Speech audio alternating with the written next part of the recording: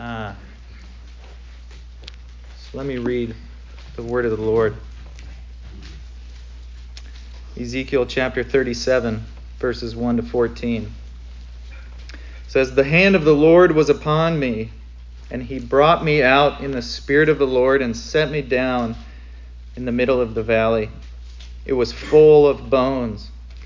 And he led me around among them, and behold, there were very many on the surface of the valley. And behold, they were very dry. And he said to me, Son of man, can these bones live? And I answered, O Lord God, you know. Then he said to me, Prophesy over these bones and say to them, O dry bones, hear the word of the Lord. Thus says the Lord God to these bones, Behold, I will cause breath to enter you, and you shall live. And I will lay sinews upon you, and I will cause flesh to come upon you, and cover you with skin, and put breath in you, and you shall live, and you shall know that I am the Lord. So I prophesied as I was commanded, and as I prophesied, there was a sound, and behold, a rattling, and the bones came together, bone to its bone. And I looked, and behold, there were sinews on them, and flesh had come upon them, and skin had covered them, but there was no breath in them. Then he said to me, Prophesy, say to the breath, Prophesy, Son of man, and say to the breath, Thus says the Lord God, Come from the four winds, O breath, and breathe on these slain, that they may live. So I prophesied as he commanded me. And the breath came into them, and they lived and stood on their feet, an exceedingly great army. Then he said to me, Son of man, these bones are the whole house of Israel. Behold, they say, Our bones are dried up, and our hope is lost, and we are indeed cut off. Therefore prophesy and say to them, Thus says the Lord God, Behold, I will open your graves and raise you from your graves, O my people, and I will bring you into the land of Israel, and you shall know that I am the Lord when I open your graves and raise you from your graves, O my people. And I will put my spirit within you, and you shall live, and I will place you in your own land. Then you shall know that I am the Lord. I have spoken, and I will do it, declares the Lord. Thus far, the reading of God's word. Let's pray.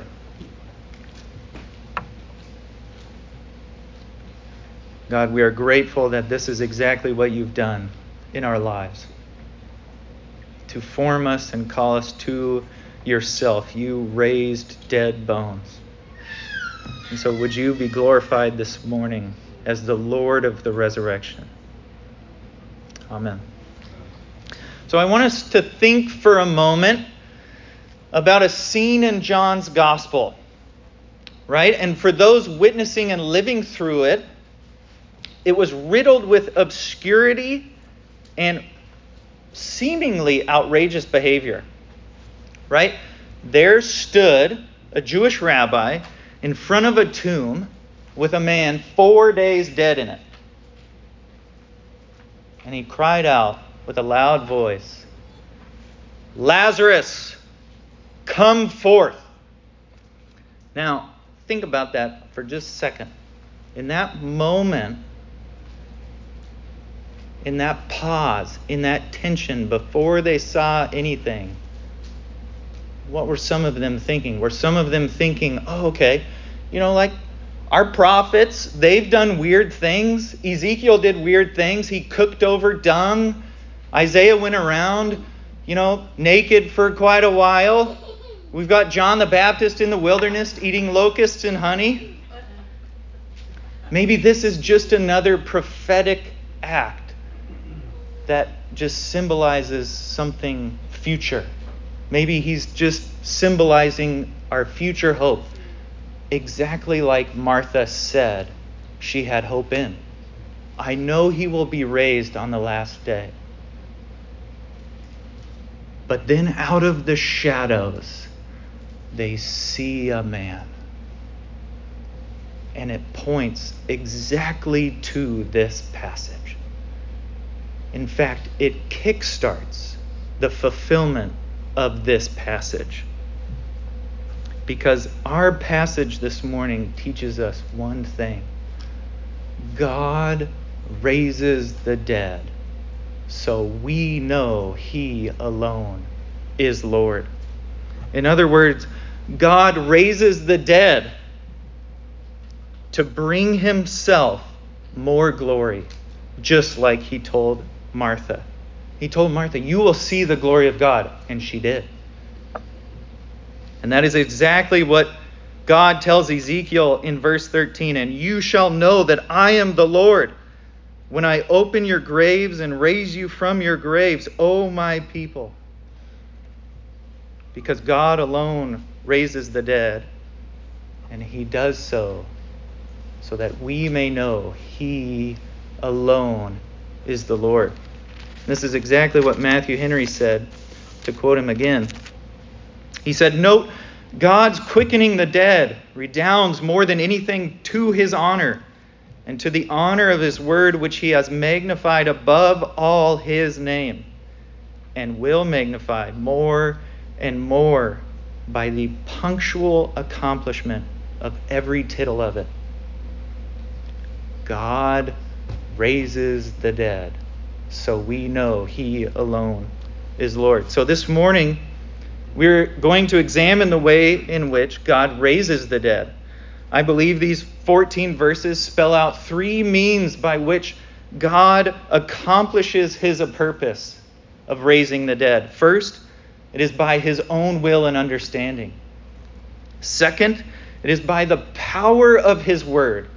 And finally, it is by the indwelling of the Holy Spirit. So to the first point, God raises the dead by his own will and understanding. I think there's two important pieces of context here for us to understand in order to really get at the gravity behind what's going on. The first is simply, why bones? What's going on? It seems like a rather graphic and odd picture that we're met with, maybe even random.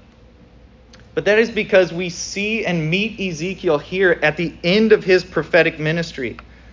However, chapter 1, verse 1, Ezekiel tells us he is among the exiles in Babylon. The people of God had abused their privilege of living in the land amongst God through their rampant idolatry and wickedness. So as God promised, he kicked them out of the land. But Ezekiel prophesied in Babylon to that exilic community for years about the judgment they deserved for their sin and wickedness. But it was to no avail, because they believed they had an ace in their hand. You see, Jerusalem and the temple were still standing as proof this was just a little slap on the wrist. Hey, this isn't a big deal. All we've got to do is just a little bit of trickle here, and then we're going back. But however, this was false hope. In chapter 33, verse 21, that all comes crashing down when we read this. In the 12th year of our exile, in the 10th month, on the 5th day of the month, a fugitive from Jerusalem came to me and said, the city has been struck down. And this is why we are met with bones in chapter 37. It is a visual and symbolic representation of their reality before God. Dead, done, exiled, cut off. But in that state, though, it is exactly in that state God acts on behalf of his own name. When the people believed all hope was gone, God's covenant promises to Abraham, David, surely must be over now. God does the impossible by raising the dead. Now, getting to that point, we are met with this phrase here in verse 1, the hand of the Lord was upon me. What is this? This phrase is different from Ezekiel's typical prophetic formula of the word of the Lord came to me. That is because the hand of the Lord upon Ezekiel is to a degree his experience and visual understanding of the word of the Lord. So we must ask ourselves, what word of the Lord is he now experiencing and visualizing? It seems that there is large agreement that the word came in 36:16, the chapter prior. After pronouncing their judgment for a few verses, listen to what he says he will do with his people. This is out of chapter 36, verse 22. Therefore say to the house of Israel, thus says the Lord God, it is not for your sake, O house of Israel, that I am about to act, but for the sake of my holy name, which you have profaned among the nations to which you came. And I will vindicate the holiness of my great name, which has been profaned among the nations, and which you have profaned among them.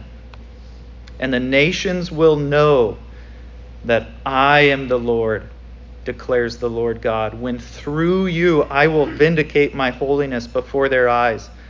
I will take you from the nations and gather you from all countries and bring you into your own land. I will sprinkle clean water on you, and you shall be clean from all your uncleannesses, and from all your idols I will cleanse you. And I will give you a new heart, and a new spirit I will put within you. I will remove the heart of stone from your flesh, and I will give you a heart of flesh. I will put my spirit within you and cause you to walk in my statutes and be careful to obey them. You shall dwell in the land that I gave your fathers, and you shall be my people, and I will be your God. You see, this is the great promise that Ezekiel sees. How is this going to unfold? How is this going to take place? What's going to happen? And so out of this beautiful promise of restoration, the hand of the Lord was upon Ezekiel, and he gets to see what God will do. So it is in the death of exile that God places Ezekiel. Bones, not fresh, very dry, in fact. That is to say, their state was helpless. It wasn't that they crossed the point of no return. It was that they crashed the plane already. It was over. But God asks Ezekiel a great and telling question. Can these bones live? Can these bones live, Son of Man? Ezekiel's response is really the key and what I want us to think about. O Lord God, you know. You see, what Ezekiel says is our first point. God raises the dead by his own will and his own understanding. Ezekiel wasn't being faithless or presumptive here, but he asserts the truth that God, it's up to you. I don't know, but you know, Lord. Let me make this contextual and applicable to us for a second. How would we respond if God asked the same question about people from our own culture? You know who I'm talking about. Those ones that are just too far gone. How can they be redeemed? Would we too easily respond? No. Maybe we wouldn't say it, but do we act in a manner that often indicates that is what we would say? But the other side of the coin has the same problem. It's just in the other direction. You see, yes, presumes upon God as well. I do know what you want, God. But we have to admit we don't. We do not know what God will do. And it's up to him. The fault with both sides is that it presumes upon God when salvation is his prerogative. Salvation cannot be earned, expected of, or called forth by man. It is entirely God's business. And this is exactly what we are repeatedly told in Acts chapter 2. The Lord added to their number those who were being saved. And in verse 6, and in chapter 16 of Lydia, it says, the Lord opened her heart to pay attention to what was said by Paul. Listen to how the confession addresses this in chapter 10.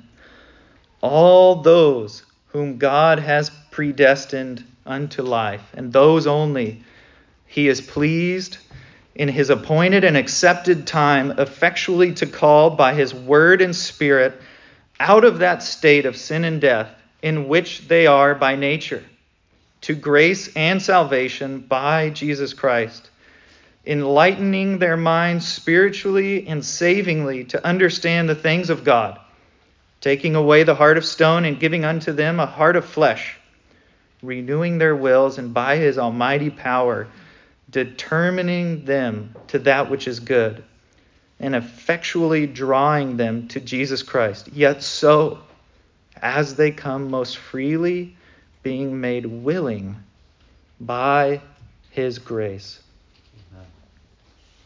God's working salvation is meant to humble us and depend entirely upon him for every soul, just like ours. Remember what Paul said in 1 Corinthians 6. And such were some of you, but you were washed, you were sanctified, you were justified in the name of the Lord Jesus Christ by the Spirit of our God. He did it. And he does it again right here. And so, our task is to repeat the words of the prophet regarding salvation. Lord, you know. Because God raises the dead by his own will and understanding. But thankfully, God does not leave us or Ezekiel in mystery or ambiguity about his plans. God responds to Ezekiel's answer by showing him that he raises the dead by the power of his word. And this is exactly what happens in the next section of our passage in verses 4 to 10. Listen to what he commissions the prophet to speak in verses 4 and 5. Then he said to me, prophesy over these bones and say to them, O dry bones, hear the word of the Lord. Thus says the Lord God to these bones, behold, I will cause breath to enter you, and you shall live. Likewise, in verse 9, Then he said to me, prophesy to the breath, prophesy, son of man, and say to the breath, thus says the Lord God, come from the four winds, O breath, and breathe on these slain, that they may live. And what happened after God's word went forth? Ezekiel tells us in verses 7 and 10, so I prophesied, and as I was commanded, as I prophesied, there was a sound, and behold, a rattling, and the bones came together, bone to its bone. Likewise, verse 10, so I prophesied, and as he commanded me, the breath came into them, and they lived and stood on their feet, an exceedingly great army. You see, at the power of God's word, the dead are raised. There was another time when God spoke, and things happened. I believe it was in the first chapter of our Bible. And God said, "Let there be light," and there was light. And God said, and it was so. And God said, and God said. We are supposed to see this event as recreation, because bringing the dead to life is a creative, supernatural act. Only God is capable. Can't we see now why Jesus is stupefied when he talked with Nicodemus about being born again? I think there is another reason why we are to believe the dead being raised is new creation. Look at verse 8. After Ezekiel's first prophecy, he said, "And I looked, behold, there was sinews on them, and flesh had come upon them, and skin covered them, but there was no breath in them." Was this comparable to Ezekiel just hitting a foul ball? Like, hey, you got a piece of it, kid, but, keep your eye on it, reload, and go after it. What happened? Is this why there are two prophecies for the bones to live? From what I read, it seemed like the scholarly consensus pointed to Genesis chapter 2 of the creation of man. Genesis 2:7 says, "Then the Lord God formed the man of dust from the ground and breathed into his nostrils the breath of life, and the man became a living creature." The first creation of man was a two-part process of physical elements and the breath of life. What God shows Ezekiel in verses 4 and 10 is the same two-step process in recreation. Physical elements in the form of sinew, skin, and flesh, and then accompanied by the divine breath of life. Isn't that amazing? God is up to recreation, and it is his will to raise the dead by the power of his word. Beloved, it doesn't get any better than this. This is what God is after since Eden. In the day you eat of the fruit of the tree, you will die. And that wasn't a reset, a problem for our God. He doesn't have to act new. This was a part of his beautiful and lovely plan. The last thing I want to say on this point is implied from what I just said, and probably doesn't need mentioning here in Reformed circles, but because I've seen this believed, know people who believe it, unfortunately, and I've also witnessed it being taught in evangelical circles, I think I need to say it. The command for Ezekiel to prophesy does not transfer power from God's word to the prophet. It remains in God's word. The power remains in God's word. I believe this is even why in our passage Ezekiel records God saying his own words and then quickly comments, "I prophesied as he commanded me." That's all we get that Ezekiel spoke. He never actually repeats God's words here. Ezekiel was simply an obedient vessel and nothing more. And this is our calling too. This is exactly what our calling is. Jesus said in Matthew 28, "All authority in heaven and on earth has been given to me. Therefore I give it to you." That's not what he said. He said, "Go." The authority is in Jesus. And we are given this command: "Go therefore and make disciples of all nations." baptizing them in the name of the Father and of the Son and of the Holy Spirit, teaching them to observe all that I command you. His authority superintends our teaching of His words.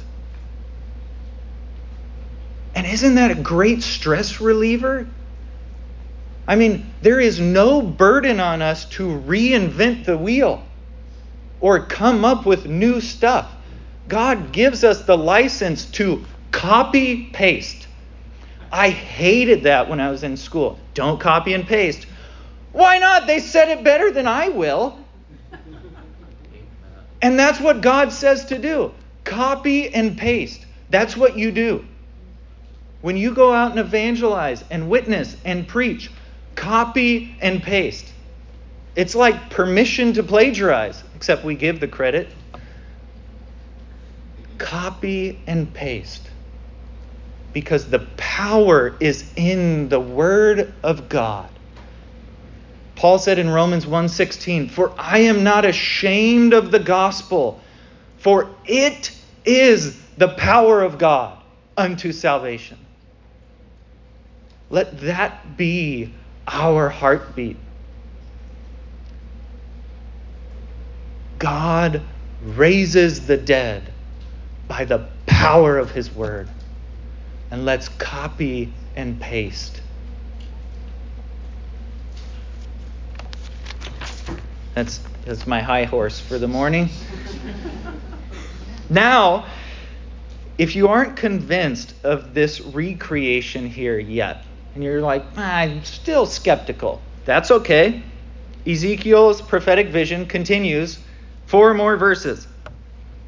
Now, in verses 11 to 14, we kind of meet some interpretive difficulty thanks to the apocalyptic nature of this vision. It almost seems like the recreation was over in verse 10, like they were alive, it was a good army, we had stuff going on, and now we're doing it again? Like, what happened, God? Did it not take? Like, not work? What's going on? And that is because verses 11 to 14 are an important recapitulation of verses 1 to 10 with one very important detail we need to understand.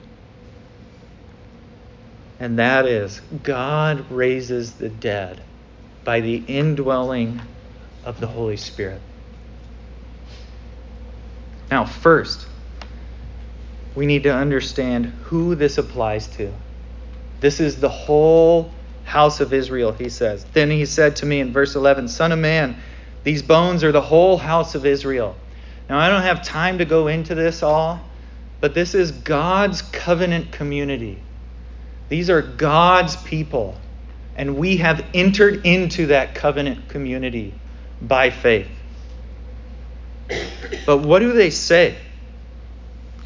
What do they say? Our bones are dried up. Our hope is lost. We are indeed cut off. Now here, they make explicit what I said earlier. Hey, God. I thought we were cool. There was supposed to be a man on David's throne. You use the word forever.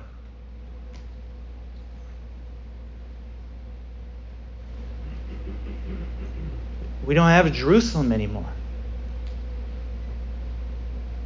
What hope do we have? You've cut us off. We're cut off from you. We're cut off from the land. We're cut off from each other. What's going on? This is what's going on. Verse 12 and 13. Therefore prophesy and say to them, Thus says the Lord God, Behold, I will open your graves and raise you from your graves, O my people. I will bring you into the land of Israel, and you shall know that I am the Lord when I open your graves and raise you from your graves, O my people. Your hope is lost, is what he's saying. But I will do the impossible. You think it's over, but I will raise the dead. And then he gives us how. I will put my spirit within you, and you shall live. And I will place you in your own land. Then you shall know that I am the Lord. I have spoken, and I will do it, declares the Lord. Now, remember back in the original creation, first 2 verses of the Bible? It says this: in the beginning, God created the heavens and the earth. The earth was without form and void, and darkness was over the face of the deep. And the Spirit of God was hovering over the face of the waters. That is because God, the Holy Spirit, was an active agent in the original creation. And now he will be an active agent in recreation. God's Spirit will bring you to life. And this was actually one of the great things Calvin is credited to recovering in the Reformation. Did you know that of all the things Calvin was credited with for the Reformation, it wasn't predestination, election. It was the recovery of regeneration brought about by the Holy Spirit. And that is what he is talking about here. You are dead, and now I will make you alive by the power of my Spirit. As he was integral in first creation, now he will be in recreation. But that should cause us pause for a second. You see, because as we talk about creation, we should gently and humbly have thanksgiving, but also a moment to go, is it going to turn out the same way? Are we just headed back the same way? That's why the Spirit will be put within us. Because God will not fail to bring us into life. It is against his nature to fail in any way. These dead bones will live and see their destination because the Spirit of God is in them. There is no way for sin and death to corrupt this creation. Listen to what Romans 8, verse 2, 19 to 14 says about the Spirit being a part of new creation life. This is what Paul says. For the law of the Spirit of life has set you free in Christ Jesus from the law of sin and death. And then verse 9, he says, you, however, are not in the flesh, but in the Spirit, if in fact God's Spirit, the Spirit of God, dwells in you. Anyone who does not have the Spirit of Christ does not belong to him.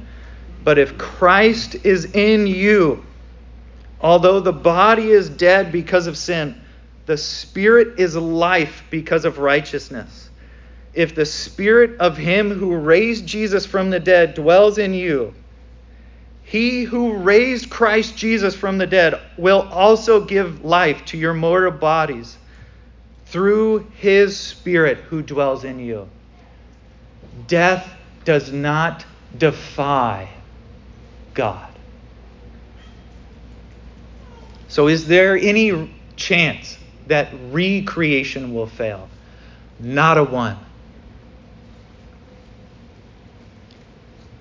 Because God raises the dead by the indwelling of the Holy Spirit. Now I want to draw this sermon to a close by reflecting upon some strange things in the New Testament. And I believe without Ezekiel 37, they really don't make much sense.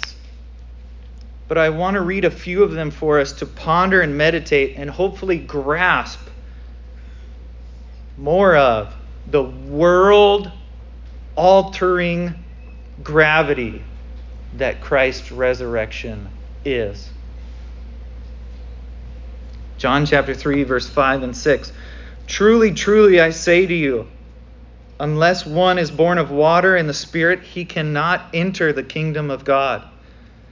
That which is born of flesh is flesh, and that which is born of the Spirit is spirit. Again, Matthew 27, 51 to 53. And behold, after Jesus died, the curtain of the temple was torn in two from top to bottom, and the earth shook, and the rocks split. The tombs also were opened, and many bodies of the saints who had fallen asleep were raised, and coming out of the tombs after his resurrection, they went into the holy city and appeared to many. It's weird. John chapter 20, verses 21 to 22. Jesus said to them, "Peace be with you. As the Father has sent me, so I am sending you." And when he had said this, he breathed on them and said, "Receive the Holy Spirit."